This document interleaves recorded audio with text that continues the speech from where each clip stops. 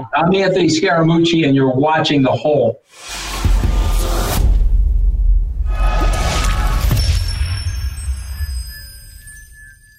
Welcome to The Hole. I am Rob Sprance. I'm Lori Levine.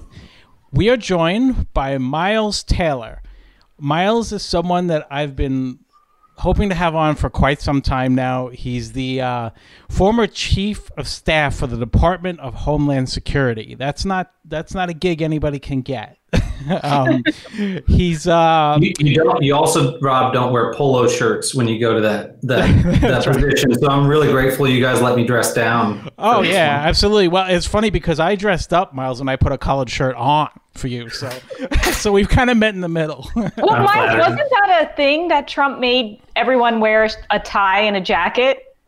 If we all wore ties, the way that Donald Trump wears ties, no one would wear a tie ever again. Donald Trump wears a tie like he's in a centerfold photo shoot, and it's meant to cover up the unmentionables. I mean, and Rob, I'm totally blowing your introduction, but do you guys remember Trump at his inauguration? Of course. I can't forget this. When we saw the image of him walking down the stairs of the Capitol before he emerges on the west front of the Capitol, and he's got this awkward, almost evil swagger and this red tie that's tied 6 inches too long below his belt line. Any man whose dad has taught him to tie a tie knows that's not how you do it. But it was just so weird. I'll never get that out of my head. And when we saw the inauguration this past week, watching Joe Biden walk with such dignity with his wife was such a refreshing reset. So with a regular tie. With a regular tie, dressed like a real man. Did you see Chris Christie said that he's like, Donald Trump told me to wear a really long tie because I'll look thinner.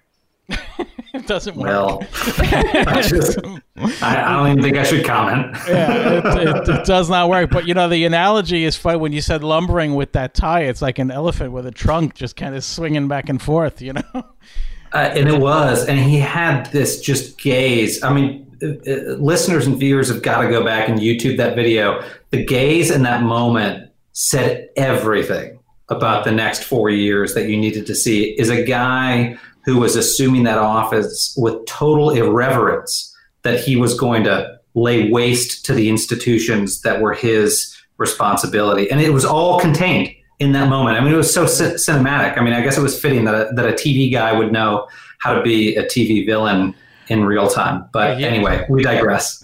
No, it's fine. I like one of the moments that had me on the TV villain thing, he didn't even play a part of.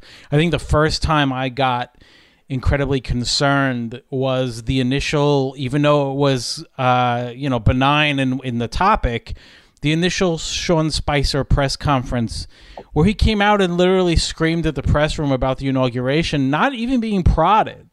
And I remember watching that, getting a little chill, like what just happened? Why did this guy just come out and scream at the press corps? And clearly he was directed by it. And I know, and so let me kind of just get back for a second, just so the people who don't know, who Miles is can get a better sense of that. So Miles was, acting chief of staff for the Department of Homeland Security during the Trump administration. And, before you start jumping to conclusions, he's a Republican. At least he was at the time. He worked for the Bush administration too. He interned for Dick Cheney. So this is not someone, who's a, total left wing that just went in there to sabotage anything at all. He went in there with the best intentions. And you had, the word patriot gets thrown around a lot these days, and sometimes it gets thrown around for the wrong reasons, and that is, it gets thrown around and if you're not showing blind loyalty, you're the patriot. If you're showing blind loyalty, if you accept everything that happens, you're the patriot.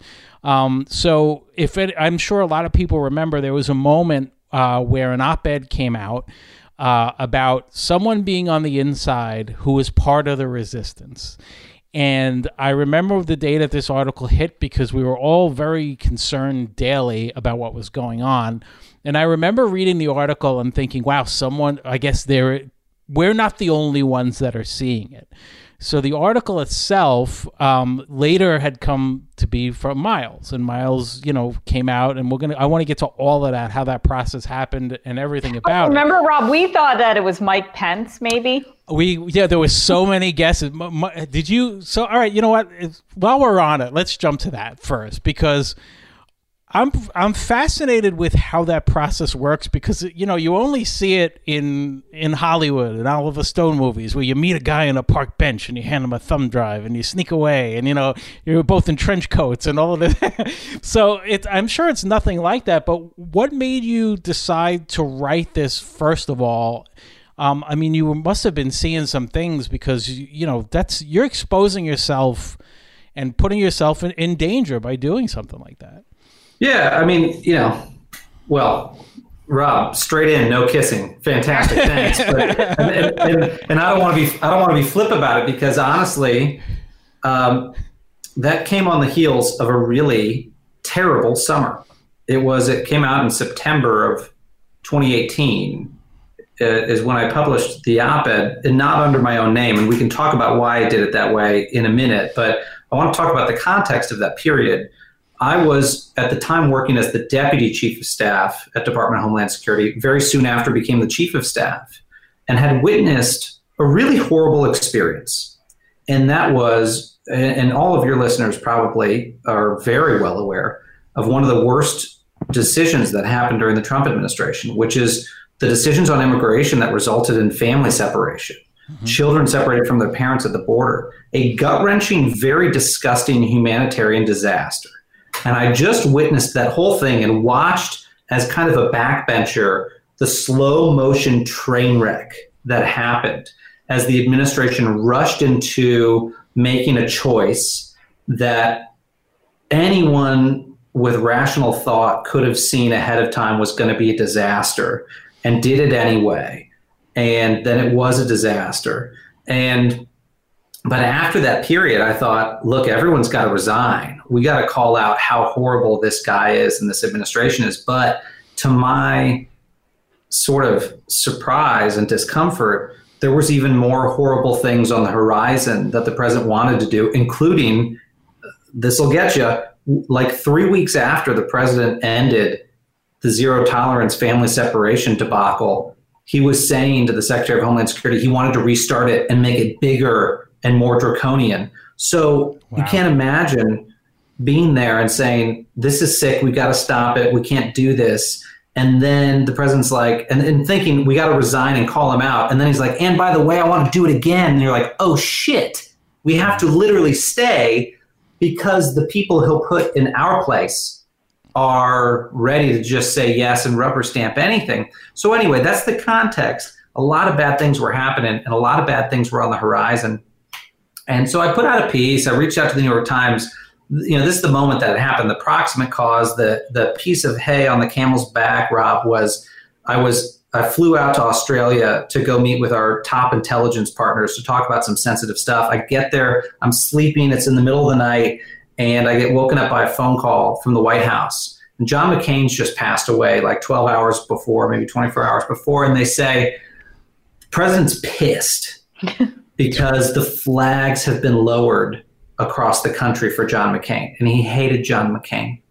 And the president wanted the flags raised back up. Why does that have to do with me? Well, because my department, DHS, we tell all federal buildings when to raise and lower the flags for national events. And so they said, the president's furious, what do we do? And I responded, I said, basically over the course of, this is a summation, but over the course of a couple hours in the middle of the night, I said, if you guys want us to raise the flags back up, we're going to have to get a direct order from the president himself. And he's also probably going to get resignation letters if he does that. Yeah. Like, we respect John McCain's service.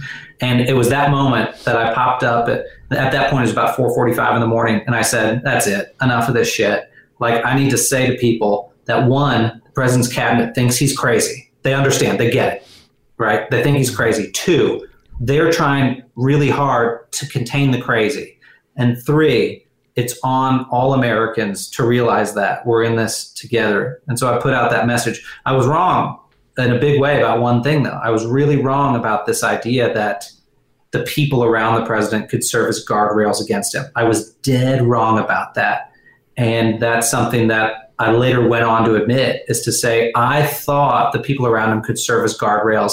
They didn't, because the president was going to do what he wanted to do, and he systematically dismantled those guardrails. So anyway, that's the long version. I try to give you the short version. No, the long version is the one we want. So you decide to write this. Now, do you write it ahead of time? Do you already have press contacts that you know you can trust? I mean, where does that connection come, where you find someone that's willing to not only publish it, but, you know, protect you as a source? Do you start looking for someone to speak to? I got to imagine no one around you knew you were doing it either. It's a great question. That's actually one I don't think I've answered in many, many interviews and conversations. And the answer is this. I obviously, for spending a career in national security, most of my career has not been in politics. I don't do campaigns. I am a Republican, but mostly I've been animated by, you know, the September 11th terrorist attacks changed my life. Maybe I want to go into public service, national security, protect the country, protect my fellow citizens. Most of that exists irrespective of politics. But in the course of doing those things, working on Capitol Hill and in the White House, met a lot of reporters. But I'm just going to cut straight to the chase, Rob and Lori. The reason why I published that op-ed in the New York Times was because Donald Trump hated the New York Times. And he turned them into a symbol of the free press when he said they were enemies of the free press. Weeks before I did it, he said the New York Times was enemies of the free press because they reported an accurate story about him. And so I thought there's no better place to punish him than in the pages of the paper he resents for telling the truth. Because truth is so important here. Truth is what's going to get us past the Trump administration, the damage of it. And truth is the thing that Donald Trump fought every single day against. So there was so much symbolism for me personally in going to the Times. And I had a contact there who I knew really well, who's very well respected, who put me in touch with their editorial page. I won't reveal any of those people because it was a really sensitive process. But I wrote the thing. I had nothing pre-planned. But after the John McCain thing, I woke up so furious. I wrote it almost what you read in that New York Times op-ed is what I wrote in real time. We made very, very few edits. I mean, maybe 5 words, very few edits. And they published it rapidly after the fact. And I got to say, it's an incredible paper. And they're great people. I almost feel like I'm Trump saying that. It's an incredible paper. It's the greatest paper of all time. You've never seen their beautiful paper. But they were, because they knew I wasn't just putting my career on the line. I would have gotten fired in a heartbeat the second it came out, or my life on the line. Clearly, I would have been trashed by the president. But my actual life on the line, because by then we knew we were in an environment where if you criticized the president, you received physical threats of violence against your family members and your sisters and brothers and mothers and fathers and children. And so they knew that, and I trusted them implicitly. And you know what? The New York Times was brilliant in that process. And I didn't even tell my spouse at the time that I was the author of it, because I wanted to protect everyone that much that no one would know to tell. So I give them great credit for that. And they did a good job of keeping it very secretive and following all the procedures they needed to do that. In fact, I think we ended up with only, before you publish an op-ed in a paper like that, you still have to sign a disclaimer to them, and there's copyright stuff and whatever else. And I signed the document, and they kept one physical copy in a safe in New York that only 1 or 2 people had access to, because they were that assiduous about their job. So I give them credit. They're just extraordinary journalists over there. Yeah, what was the environment like when you go to work the day after that publishes? Another question that I haven't been asked publicly, Lori. I'll tell you where I was. I want to bring the listener in, because when I was working at Department of Homeland Security, right, my boss is the secretary, first John Kelly, then we had an acting secretary, then Kirstjen Nielsen, then Kevin McAleen, and I think there's been 6 secretaries of Homeland Security under the Trump administration. That should tell you all you need to know in 4 years about that place. But we have an office that's a swing space close to the White House. Most departments and agencies are far from the White House. But we're lucky in that we had a place close by. So when you had a lot of meetings there, you could be near there. And at the time, we were down at what was called the Ronald Reagan building that day. and close by the White House, a lot of meetings, and the secretary was getting ready to go to a meeting with the president in the Oval Office, and had just taken off. And I retreated to my office and sat down, and I didn't know when it was going to drop. I thought it was actually maybe going to be the next day, and my phone buzzed, and I had an alert, and the alert said, anonymous whistleblower, something from the New York Times drops op-ed. And I actually, just in that moment, I thought, oh shit, it's kind of happening sooner than I thought. I sort of thought I was going to be at home, so if we had to pack up and leave, we'd be able to. And really, my immediate thoughts weren't about the reaction or reception or anything. It was really just the physical security against the people I cared about, is to watch and see whether and how quickly the name, and I had zero confidence that the name would be held. So I thought, okay, it's going to break any moment, and I'll have to just drop everything, rush downstairs, get to my car, call everyone and say, this is what you need to do. I thought a lot about what to tell those people. And then that didn't happen. But it's kind of one of those things where the adrenaline is pumping so much over so many days that you realize you could almost be a late night advertisement for a B12 complex vitamin or B complex vitamin, because your body's just churning through it. So it was stressful, but it was just a long tail of stress that petered out. And I'll tell you the point that was like sort of stunning there is, in the process, we were very close to the White House Chief of Staff and Deputy Chief of Staff's office, and I got a phone call the next day of the person. Who was the Chief of Staff? Was that John Kelly at that time? John Kelly was the Chief of Staff, and I won't say who the person that called me was, but someone senior from the White House called me and said, hey, how you doing? They wanted to talk about something else. And I said, how you guys doing? And said, the president's furious. He's trying to hunt down who the author of this anonymous op-ed is. And I said, well, how's that going? And this person was the kind of the leader of the hunt. And I said, what are you guys turning up? And the person said, honestly, this is the fucking stupidest thing that we could do. Like, everyone knows that everyone feels this way, so we're just not going to do it. And we're going to just tell him there are too many leads. And I thought, this still to this day, this person doesn't know. In fact, as I think about it as we're talking, I could tell this person, I could repeat this conversation to them. They probably remember. But I was like, I had a sense of relief, but at the same time, almost a disappointment, because a piece of you, when you're in that stressful situation, almost wants to be called out and just ejected from that hell. But there was still more work to be done. I'm picturing Miles with like a bag of $100,000 in small bills next to him. It's like 6 passports. That's right. I mean, we could have all used a couple of passports. Probably still could. But it's funny that you mentioned like the nerves that must have hit, because another thing about this administration has always been, when something does get out, and it gets out frequently, when something does get out, their deflection to the facts of it is to go after who's the one who leaked it, who's the traitor who leaked it. So the fact that their tactic is to find who it is kind of adds to the stress already. I got to imagine that everybody knows that cold chill your body gets when you get nervous. That had to be what you felt when that phone buzzed for the first time. And, I'm sure you had people coming up to you that you worked right next to saying, can you believe this? Did you read this? Did you, and you're just kind of trying to play along. So many people, so many people, my own partner at the time, was someone who was like, who do you think it was?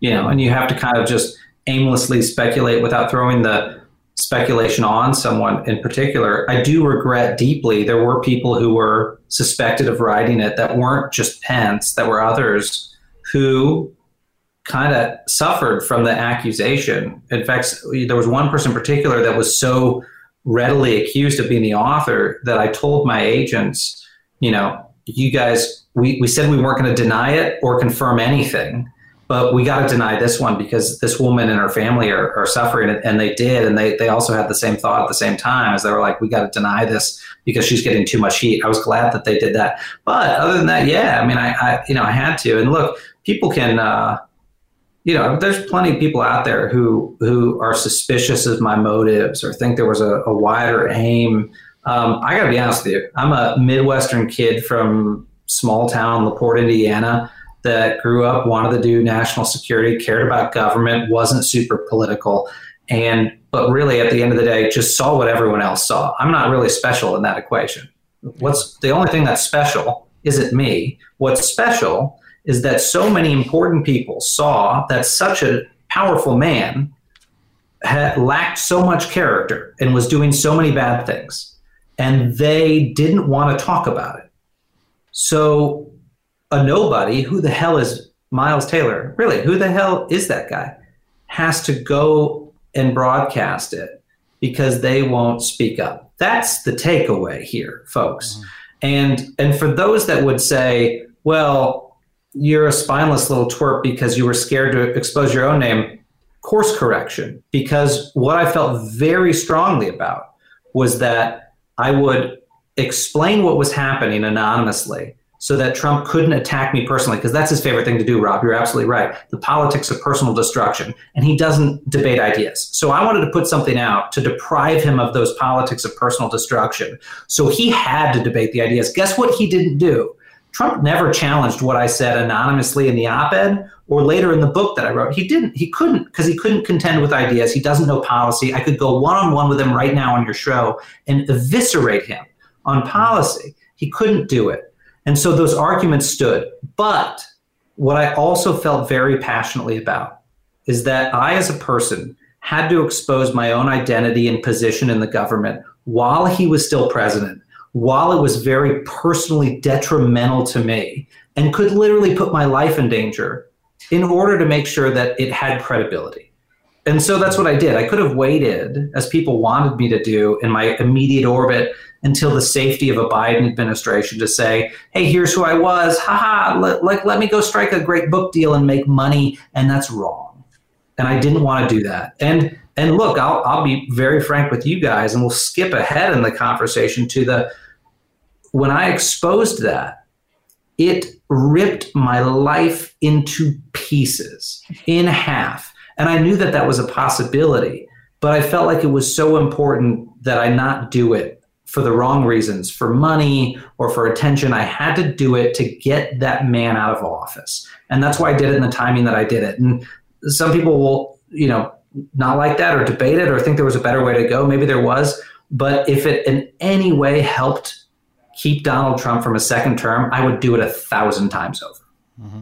Yeah. And, we appreciate that. I know that we do. And a lot of people do. And, you wrote a full book called A Warning, which you've, of course, now owned up to. And I do commend you on doing that while Trump was still in office. And, what a lot of people don't realize is, Miles agreed to come on the show quite some time ago and had to, and all of a sudden we got a cancellation. And I was like, oh, that's a bummer. And then saw an article the next day that he went into hiding. You're still, to this day, the only guest that we've had that went into hiding. It's the only one. I think the artwork in the background somehow is going to identify me. These people are going to they're going to try to figure out who is this woman and where does she live? Well, I was here. No, I was expecting you in like one of those Saddam beards in a cave when you came back on. But see, the problem is, Rob, when I grow a beard, it grows really dark below and it grows really blonde right here. So it looks like I'm wearing a chin strap and my head is the helmet. So I can't grow a good beard. But no, I mean, look, and I don't say this to have any listener play the violin for me, because no one needs to. I'm okay. But what they need to know about my story, why I need to be the piñata about public service, is that in this environment with Donald Trump, we have so villainized public servants, or at least half the country or a large portion of the country has villainized public servants who disagree with the president and who try to just tell the objective truth, that it puts their lives in danger. And during this campaign, there's nothing I'm more proud of in my life than in the campaign against Donald Trump, after I came out, after I couldn't get a lot of the top names around Trump to come out against him because they were worried about the same things as me, their homes, their lives, their families, their futures, their jobs. They were worried about all those things, all the things that I subsequently lost because of coming out against him. I recruited a bunch of my peers to come out and speak out against him. And great people have done that. Olivia Troy, Elizabeth Newman, John Mitnick, Josh Venable. You can go on and on. These are people who were at my level in the administration who knew the same things their bosses knew, spoke out against him.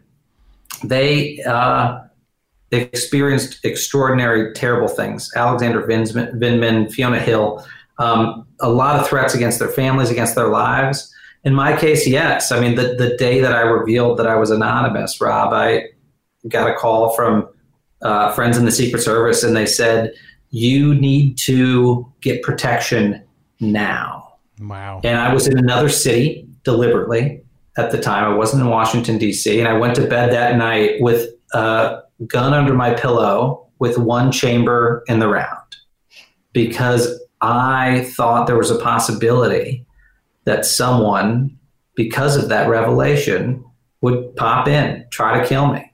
And, that's what you got to do for your family. So again, for a period of time, I've had to have 24/7, personal security detail, had to shuttle between locations. Not because I'm afraid to own up to it. I'll own up to all of it, but because, they'll go after anyone and everyone who opposes this cult leader who is Donald Trump. That is what people need to take away from this, is our political arena has devolved to the place where public servants are derided to the point of death for speaking the truth about what they see. And that's happened to so many of my former colleagues, and it's what we've got to work against. It's what we've got to get beyond. And hopefully Joe Biden and this administration, even though they're Democrats, I'm a Republican, I'm going to oppose a lot of things they do, but hopefully they can put that behind us. And Joe Biden's unity inaugural address, the theme was unity, I think is a good starting point to doing just that. Yeah, and I get a sense of what you mean on such a smaller scale, because, we've had Rick Wilson from Lincoln Project on. We've had Anthony Scaramucci. We had Noel Castler on, who worked on The Apprentice, and he told a bunch of stories. And the comments that I get, or the direct messages I get, are sometimes riddled with just insults. But once in a while, it says, you will die, your families will die. And it's weird. In a way, I'm detached from it because it's the internet, click, and whatever it is. But then you see things that happen at the Capitol, and you go, wow, all it takes is one. There's not just one lunatic. They're trying to, kidnap a governor. I mean, this is not. And the election, the Georgia Election Board, those guys have endured with this. And it's Dominion voting systems. My good friend Christopher Krebs, who is the nation's top election security official. I mean, these people have endured real threat. I mean, Chris, he's got 5 kids, and I'm lucky, in the sense that I don't have kids that I have to protect right now. But, people like that have got to literally worry about their little people being assaulted, kidnapped, or killed because they went out and just said the truth. In that case, that the election was safe and secure and valid. That shouldn't be a reason in the freest country on the face of the planet to be threatened with death from your peers. That is stunning. And Rob, you so effectively, I think, hit the nail on the head with that. It spiraled. And the insurrection, though, was, in a way, even though it spiraled, it should have been the very predictable result of all of this, is that the rejection of objective truth was going to result in a huge swath of the country believing something had been taken, stolen from them, to the point that they would go and break into the citadel of democracy and deface it. Yeah. It's very scary to see that. It's almost when those people that hide on the internet all of a sudden are embodied and you see them right in front of you. There's this chilling video that I saw, one of the clips, which kind of can explain to anyone, if you don't have an idea of what Miles would have been afraid of, if not listening to this doesn't already give you that sense. There's a video on social media of this woman is standing near the Capitol, And she's singing over and over again, "Wash in the blood of Jesus," over and over again. And then the camera pans to the Capitol, and you see smoke and screaming, and you're hearing, flashbangs and all of this stuff. And she's just, it's a level of disconnect with reality that you can't even comprehend. It's scary.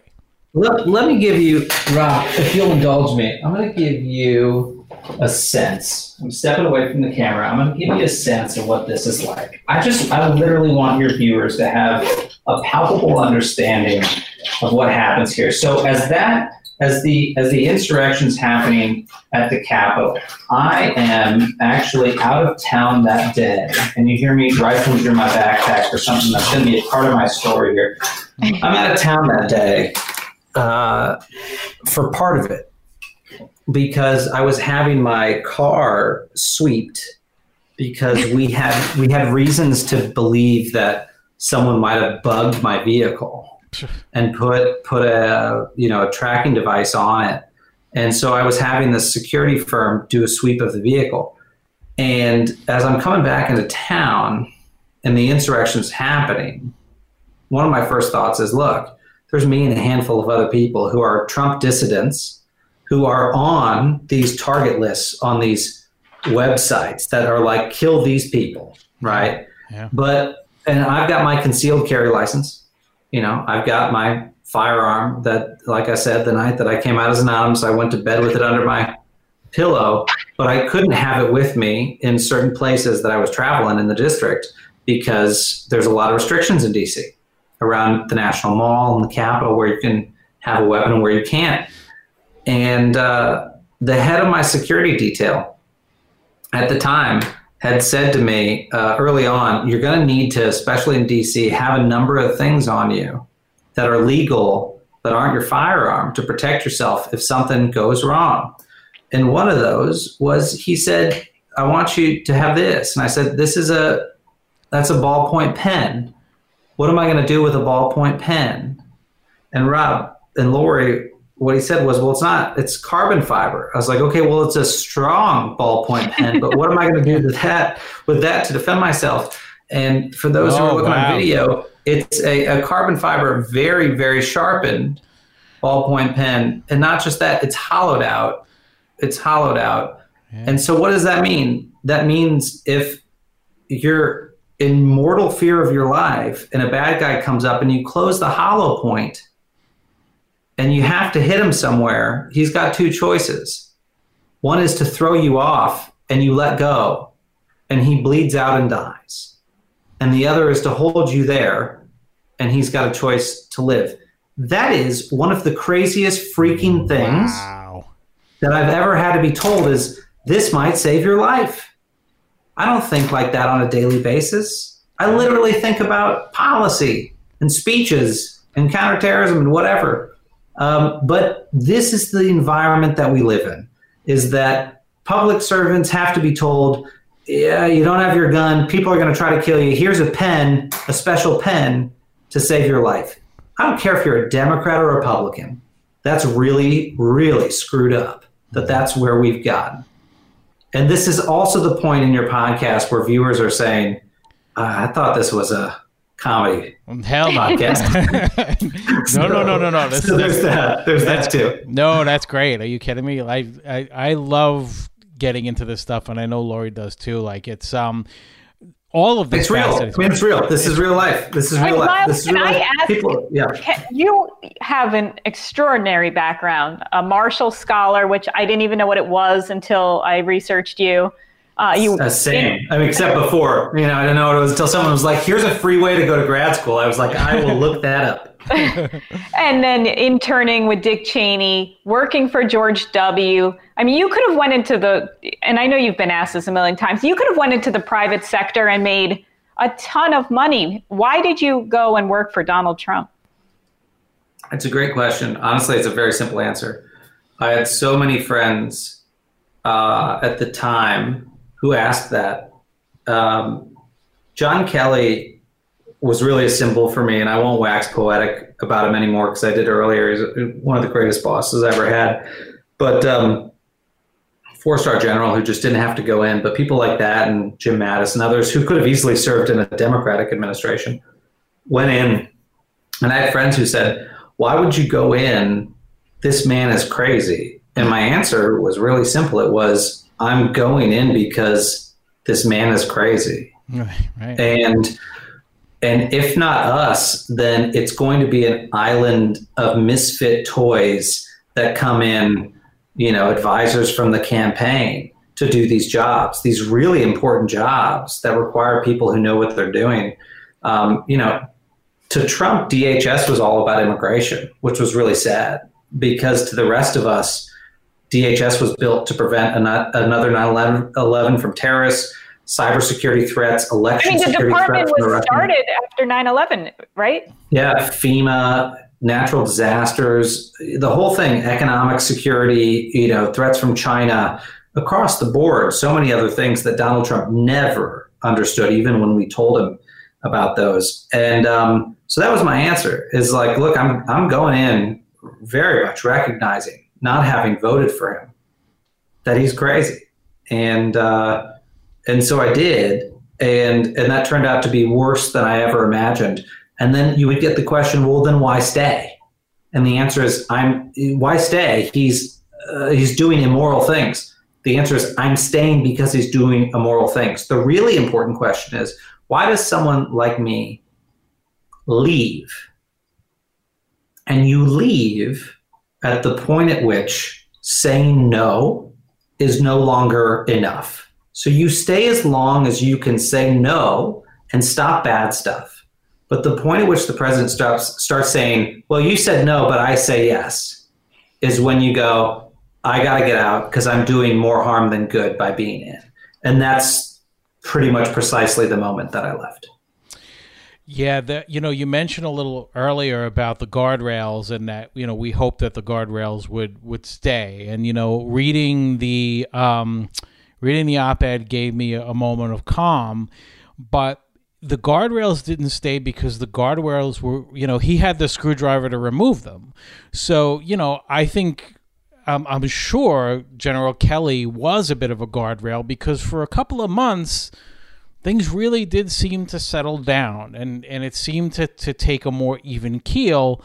But then once he left, I think is really when things started going crazy, because he started to realize that, okay, if this person doesn't agree with me, I'll just fire him, put in someone that has absolutely no experience whatsoever, and they'll just do what I say.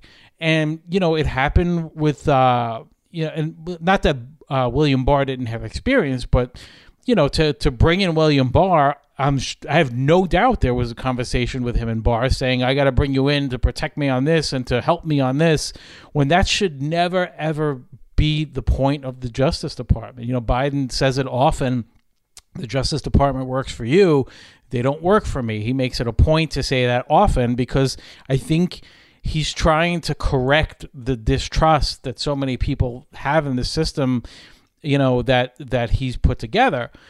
But what we haven't touched on, and I really want to kind of almost roll it back a little bit, is the first time you're in a meeting with him, and the first time that oh my God moment where you realize that he is what you thought he was, and the focus is not there, and that, oh my God, this person isn't just like that on television. Like, because, we all have this in our minds when he won. I had this thought in my head, okay, it was what it was for the campaign. But any human with any kind of self-awareness, when their head hits the pillow the night they win the presidency, thinks, I'm the president of the United States. I need to take this seriously. I need to, be what this office asks of me. And instead it was the opposite. I'm the president of the United States because of who I was.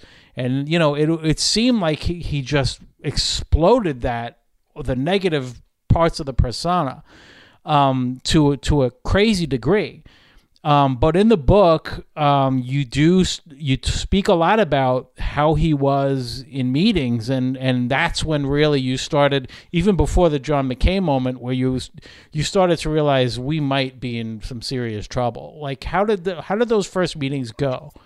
Yeah, that's a great question, Rob. I think the only thing you left out was he falls asleep on the My Pillow trademark My Pillow at night, and that's what ends up happening. I regret to say that I'm a consumer of My Pillow. I actually think it's kind of comfortable. I'm not paid to promote it, and I'm disappointed that the founder is a big Trump supporter, because I kind of like that lumpy pillow that they produce, but that's neither here nor there. The first real moment for me, and I allude to this in the book, and really largely the book, my goal was not to write a tell-all. My goal was to not do what people do in Washington, is just spew everything. It was a character indictment of the president himself, and as a result, it lacks a lot of the details I could have provided, partly because I had to protect my identity until I came out under my own name, and partly because I didn't want it to be about the people around him who also fucked up, of which there are many. So I wrote it sort of vaguely, but there's anecdotes in there, and one of them that I allude to that has a more specific timeline is early in the administration. We went to brief the president on something, kind of a sensitive national security issue to a point, and we briefed him, and we had kind of 5 or 6 or 7 things that we really needed to get his decision on in order to move forward. And we recognized in the course of the conversation, it was an unmitigated disaster, because without visuals or pictures or anything, we couldn't really get him to hone in on those 5 or 7 things. We couldn't get him to hone in on one thing. He was so distracted.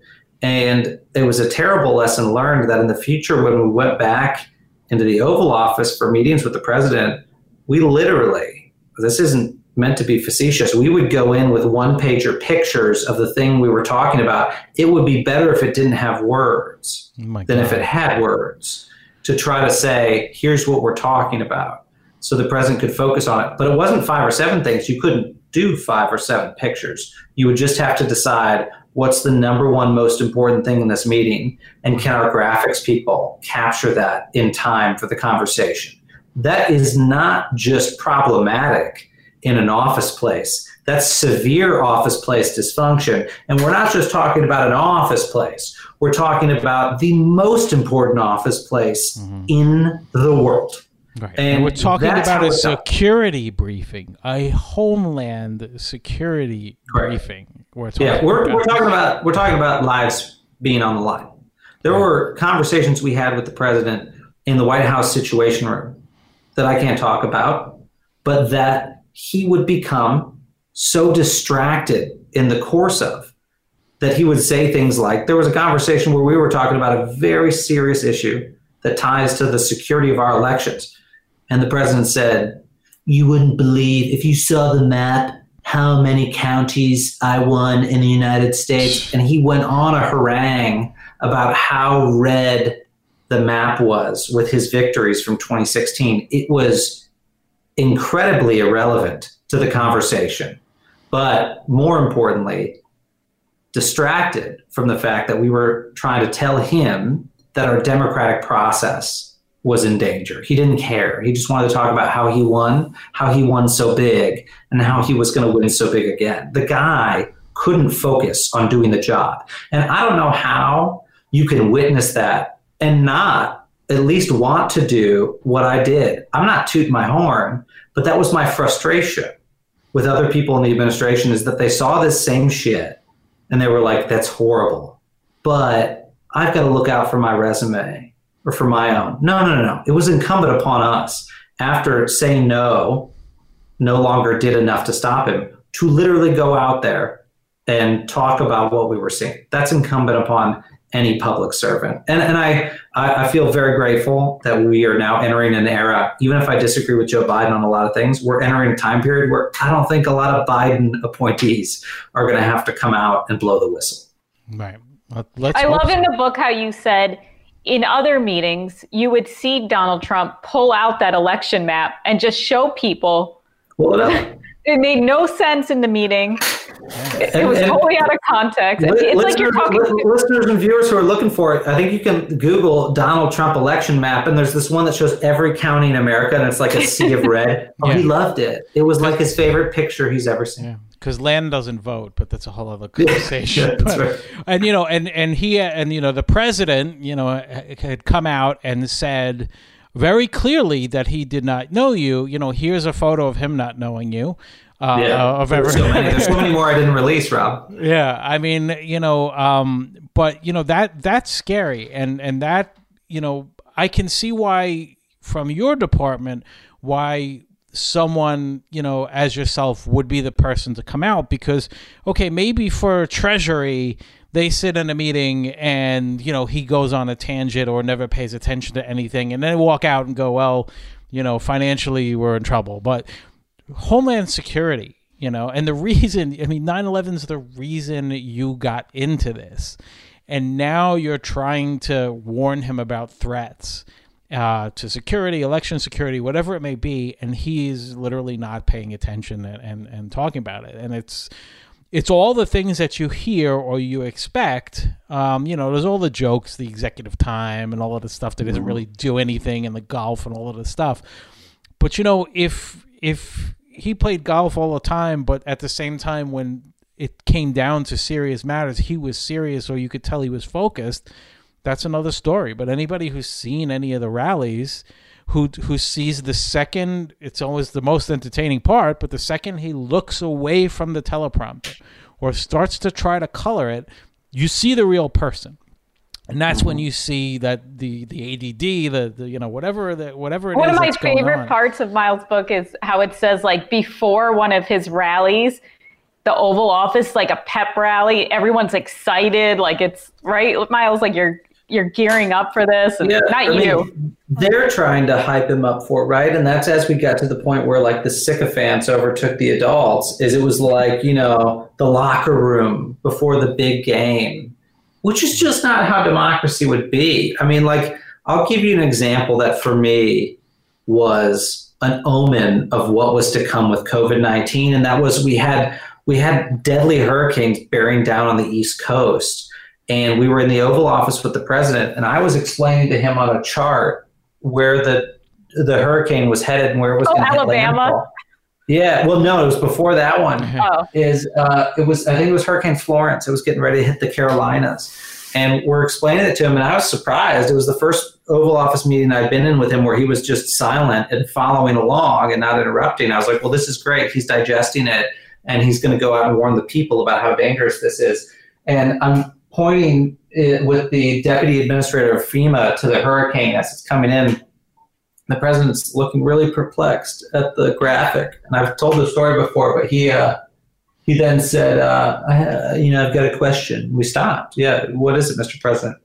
Is that the direction that hurricanes always spin? Oh my God, are you serious? Counterclockwise? He wanted to know because he saw the arms of the hurricane.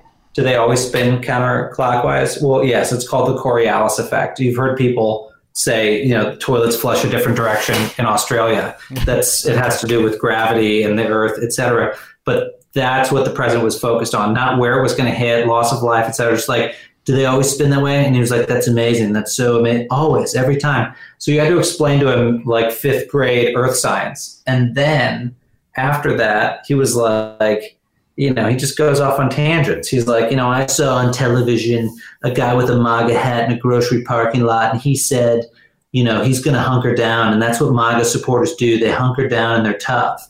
And to her credit, at the time, Sarah Sanders jumped in and said, Mr. President, I don't think you should say that when you're at the microphones in a few minutes, because, and what she could have said is because a lot of people could die and he wouldn't have cared. But what she said was, Mr. President, you shouldn't say that people should hunker down, because if all those MAGA supporters in the parking lot hunker down, you might lose North or South Carolina in your reelection, and you need both of them to win. He said, Sarah, that's so smart. We should tell the people they need to evacuate. That's what we're talking about. I would leave meetings like that and say, this is life or death. And I say it's an omen for COVID-19 because in the book, Lori, I write, at the time, this was, of course, now almost 2 years ago, I said, thank God. we haven't had an international crisis under Donald Trump, a major international crisis, warfare or pandemic, because he would be incapable of handling it, right? It would result in extraordinary loss of life. And of course, after I wrote that, we saw the greatest pandemic in a century. And naturally, his inability to divorce his own personal self-image from the event. And as a result, it became an egotistical response that saved only one person in his own mind, and that was Donald Trump, and sacrificed now 400,000 lives for his own personal vanity. That's how severe a lot of us thought it was and could be. And I had hoped that we would never confront that before the end of his administration.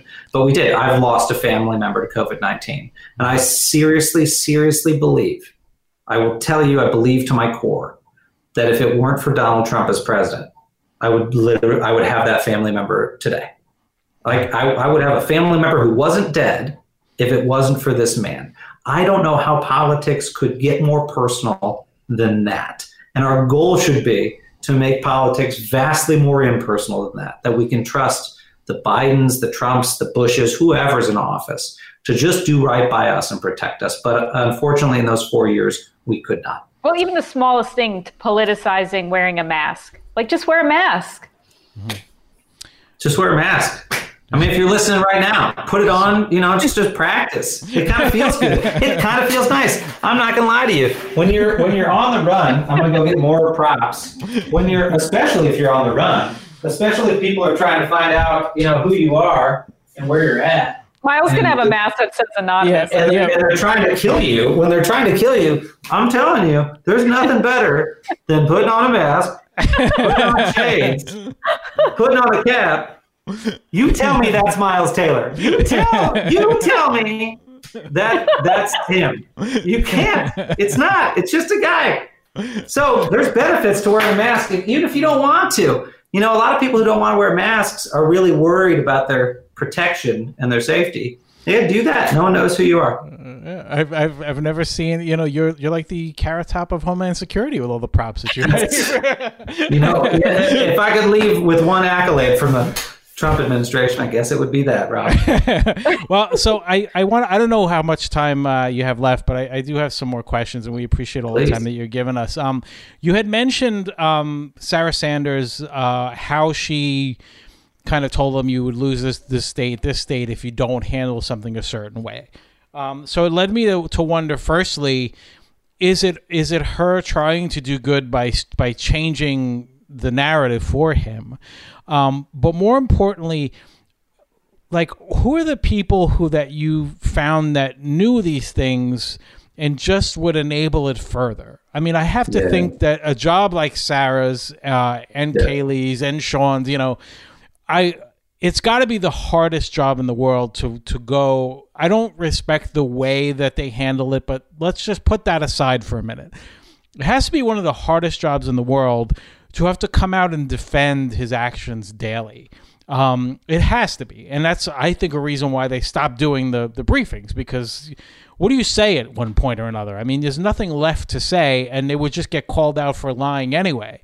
And all the tweets coming out. Right. Like, you'd say something. Even Saturday Night Live did a skit with Kellyanne Conway where, 1 minute, she's having a good day, and then her phone buzzes, and she's like, oh, and she has to go deal with it. So I always wondered, and by the way, I thought Kellyanne might have been the writer of the op-ed, but I was way wrong. Maybe I was just being hopeful. I think George at the time said something like, I wish it had been. And he's since become a friend and a confidant, and she's just a great person. So.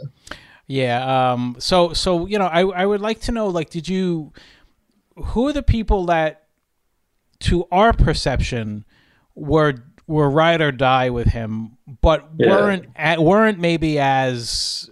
Maybe we're doing what you were doing and trying to steer the narrative to keep people safe. Were there any? Are they all just ride or die? And that's where it's very few. I mean, here's what I would say is I'll avoid walking through a blacklist, because when I went into this process, I said very publicly, my targets are the president and, to a lesser extent, the vice president of the United States. The two people who are on the ballot, I want them to not win re-election.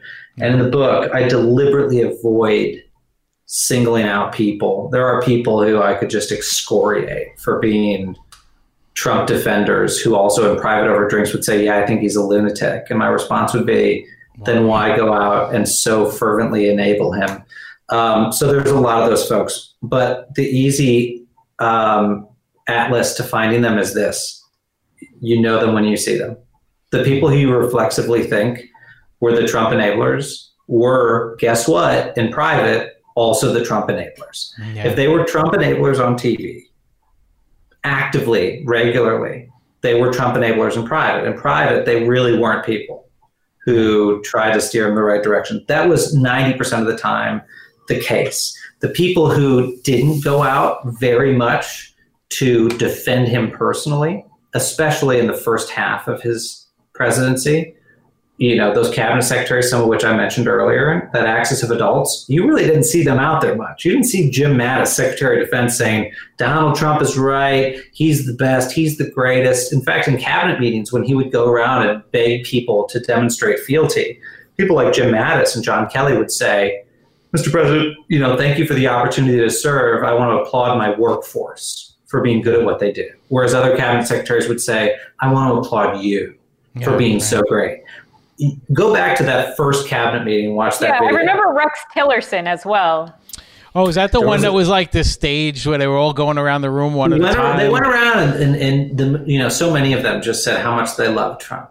And a few of them, you know, talked about, didn't even say anything like that and wouldn't. So people really revealed themselves actually very publicly and made it obvious whether they were enablers or not during the Trump administration. And I think that's actually good because they've put the scarlet letter on themselves rather than someone else doing it for them. Yeah. So the two other things that I would love to know about, and I've always wondered about, firstly, Jared Kushner's involvement. I mean, especially since we're talking about the security department. You know, infamously, he did not even clear to get credentials at all, but yet it was forced through. And then it also, on top of that, you have him literally going to the Middle East and all of these different countries representing us. Are those things happen and your department's not even aware of what's going on? Are you in the loop and know, okay, Jared's going there, he's going to try to do this? Or is it really just, are they just doing what they want and you're finding out when everybody else does? The latter. So this is a cautionary tale for students of government or democracy or just citizens that care about whether their vote matters. It's a cautionary tale because it should never happen again. In places like the Trump administration, which is now hopefully a relic on the ash heap of history, but in places like that, yes, you have people who are not assigned to run certain departments or agencies, making decisions for those departments or agencies, unbeknownst to those leaders that have extraordinary impacts on the American people, and making those decisions in the dark of night and to the ignorance of the people who are actually responsible for running those departments and agencies. What's the end result of that? Well, the end result of that is often it makes the country less safe. If there's people in the White House who are making national security decisions and the people who run those agencies don't know about them, it creates vulnerability. Vulnerability that if our adversaries knew about it, and in many cases I have to assume they did because of their attempts to collect intelligence on us, they can take advantage of it and they can hurt us and they can do things over the course of years beyond that administration to hurt us and to divide us. So that's a big problem, yes. But I will say one thing that's sort of controversial, and even some of my fellow critics of Donald Trump will disagree with. I actually found that Jared, while he often second-guessed cabinet secretaries, while he often did their jobs, while he often played the role of Director of National Intelligence, Attorney General, Secretary of State, Secretary of Homeland Security, when he shouldn't have, he was actually one of the more rational voices in the West Wing of the White House who was willing to stand up to the president when so many more accomplished, older, and more seasoned people would lose their shit in front of the president and back down and cower. And so Governor Cuomo said the same thing in his book that with COVID. I mean, totally. Like Jared's not a hero by any measure, but at the same time, I gotta call the balls and strikes. Like the people who hate Trump just want to believe that Jared and Ivanka were these devils that were as bad as Trump. I gotta be real with you. Jared and Ivanka ended up oftentimes being a lifeline who were like, we get it. It's so screwed up. We're gonna do our best to fix it. And they would be the last line of defense. And maybe 50% of the time they wouldn't succeed, but 50% of the time that the public doesn't know about, Jared or Ivanka went in and was like, sir, you can't do this. And he would back down and give us enough time to do the right thing. I have to give them credit for that. So as much as I question a lot of the things they've done, like life is not black and white, it's shades of gray. And Jared and Ivanka are somewhere in those shades of gray. And they did actually some good things because they realized that their dad was insane. Yeah, but that's actually one of the early thoughts when he first got in and they were in there. It's like, okay, you know what? Look, we're not crazy about Ivanka, but maybe she can keep him reined in because, he does listen to her. So, that's good to hear. And no matter what an opinion is of our opinions from the outside or from the press, I'm not going to turn around and be like, oh, well, I disagree. I think I'm not there. And it's good to know that. It's good to know that there were at least at times. But I'll contradict you, Rob, because I'll say, though, at the same time, we should never end up in a situation where Miles Taylor, DHS Chief of Staff, has to depend on the president's son-in-law to throw himself on the train tracks at the last minute and be like, please stop, this is a terrible decision. Like, we should never, I don't want to count on Hunter Biden or Hunter Biden's wife to stop Joe Biden at the last minute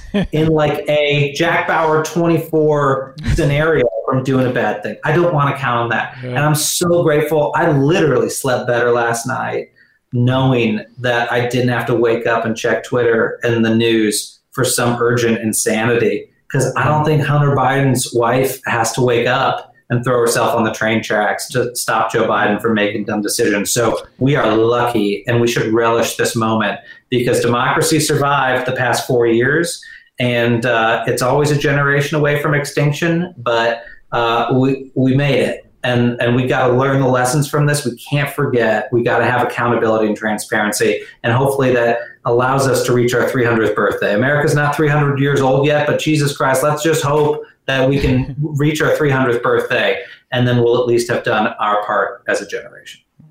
Absolutely. Look, I can't thank you enough for joining us. It's, you had mentioned before we started that,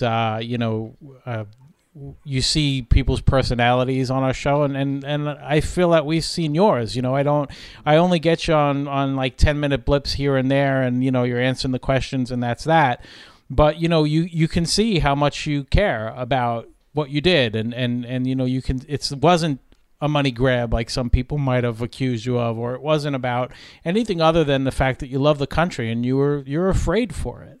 And I get that sense even more now than beforehand. So, I want to thank you for what you did. And I think all of the little pieces all contributed in their own way. I think your book did. I think your op-ed did. I think, other books had, played a part in it. I think other people who have spoken out played a part. Little by little by little, it eroded the support away from, forget the base, but from everyone else who was kind of on the fence, or we've heard it all the time. Oh, my 401k is doing good, so whatever. You know what I mean? Like, there are a lot of people like that. I've worked with a lot of people like that, and many of them towards the end. It's crazy. I'm going to say this, but in a weird way, the Capitol insurrection almost had to happen. Yes. Because the world needed to see that ugliness up front. And it's crazy the difference between day 1 and day 5 when the videos really started coming out. Because in day 1, it looked like they all just walked in, took a couple of pictures, smiled, left, and that's that, because you couldn't really see from a distance. As the videos started coming out, people were horrified. These people. And you hear them screaming for Mike Pence and for Nancy Pelosi, screaming to get them. It's definitely the best thing ever politically that could happen for Mike Pence. I'll tell you that. Yeah, I mean, but it's just the fact that he They said that they spoke afterwards, and they said afterwards that they discussed election fraud.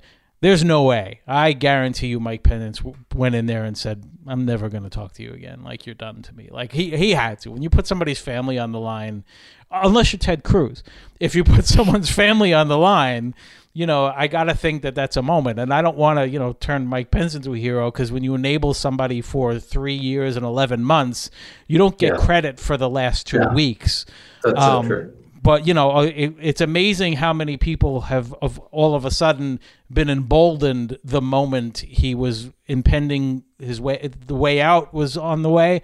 And all of a sudden, Mitch McConnell became a patriot once he lost Georgia. The next day, he was all about the president. We all see through it.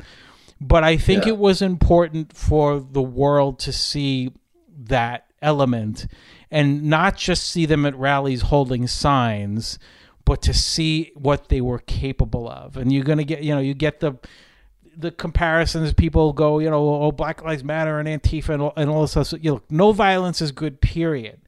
But this was the first time that you saw that words and the irresponsibility of what you say, especially when you lie to the people who are supposed to trust you, it shows what it can do.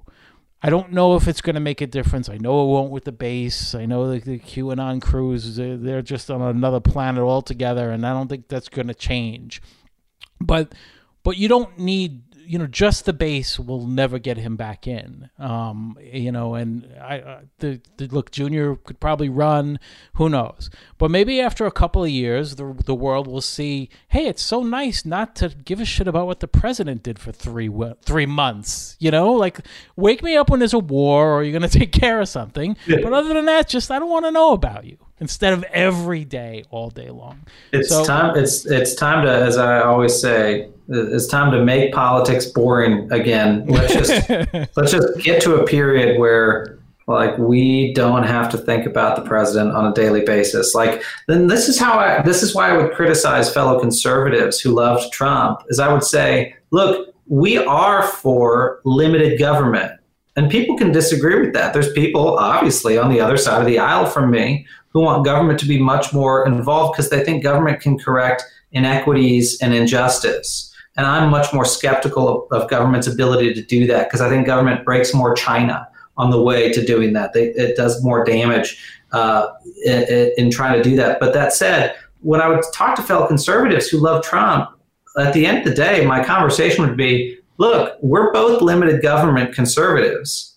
Donald Trump is literally so pervasively in our lives that he's invaded our heads every single day. That's not just big government. That's the biggest government we've ever had. That's inside our brains all day, every day. He's an awful, big government leader. And that's why I felt like it was so hypocritical that conservatives ran to him or cowered before him. We could go on about that for days. But Rob, the last thing I want to align with you about what you said on the Capitol insurrection. I'm accused of being a chronic Mr. Brightside, but I had to find the bright side in that event. And the bright side was exactly as you said, was the people who had not yet had the wake-up call, who so desperately needed the wake-up call, whether it was disingenuous or real, came out after that and said, this is unacceptable. And it came 4 years too late, but it had to happen. And there's almost nothing better that could have happened to shock the country into burying Trumpism 6 feet underground than to have that citadel of democracy stormed by domestic terrorists. And I would have never wanted that to happen again. I wouldn't wish that upon us as a country, but that it did will help us put the epitaph on Trumpism and write a eulogy for the Donald Trump era in American politics. And I hope that those words end up being true years from now. So we'll see. Yeah. And I also hope you have any aspiration for politics in the future? Oh man, what I'm doing right now is, you guys saw I'm wearing swim trunks and a polo. And I left town for the inauguration because I would have gone, because it would have been the thrill of my life to see Joe Biden inaugurated. But the security situation was such that I came came down south to just because they knew you had your pen on you, probably. And any number of other things, and so in a different location than I would normally be, whatever else. But no, would have loved to have seen it. And but politics, I'm going to take a break from that for a while. And honestly, I hope that the rest of the country does too. I hope we all get to take a break and we care about the things that we should care about. But honestly, we should all, whether or not we are Democrat or Republican, we should try to support our commander in chief where we can, and not question his motives. Debate his policies, but don't question his motives, because this man's got good motives. And I say that as a Republican, and I worked with Joe Biden on Capitol Hill in his office, and he's a good man who's going to try to do right for the country. I'm going to disagree with him on issues, but hopefully we all get to move on with our lives. Pay attention to your children, go to the park, walk your dog. Don't let this thing dominate your life. So that's where I hope we end up. And for me, that's going to mean spending a good bit of time outside of the political arena. Awesome. Well, if you ever decide to get back in, I think your voice and your intelligence play a major part. We can use a lot more intelligence in politics. No, that Rob didn't say face. He said voice. Well, that kind of... My first job was in radio, and they said I got the face for radio. So he was like, "Yeah, you got a good voice. It'll be fine." Please. But I'm reading your backstory. I'm like, how did he work in the Bush administration? Like, he hasn't aged. He's like the Benjamin Buttons of government. Yeah. I'll be a baby by the time I run for something. Just, well, then you're perfect. That is perfect for government. Miles, hang on one second. I just want to wrap this up, but I want to talk to you for a second afterwards. I want everyone, again, please, you should check out the book, A Warning by Anonymous, which we now know is Miles. I went the audiobook route. It's not Miles reading it, so it's a little strange hearing that. But it's just some guy. It sounds like an anonymous... What Anonymous would say. You guys, no one knows that. That's what they did. My publisher called me and they said, because we don't want people to know if it's a guy or a gal, so we had we flipped a coin on whether it would be a male or a female that read the book. So it was a wonderful gentleman who was kind enough to do it, but who's got a better voice than me. So apologies for those of you who hung on for an hour. I won't grate you in the audiobook. You could have had a Siri do it if you were literally Now that would be 21st century. Well, Miles, thank you again, and once again, please check out the book. You can follow Miles Taylor on Twitter at Miles Taylor USA. I follow you, Miles. There's some great stuff on there. We're gonna. When this episode comes out, I'll definitely share this with you as well. But if you like this episode and you like what Miles had to say, you should check out the book and definitely follow him on Twitter, because it's rare to have people that have that kind of integrity in Washington to put their life on the line, which you did. So we appreciate that, Miles. Thank you very much, and thank you for listening to The Whole. I am Rob Sprance. I'm Lori Levine.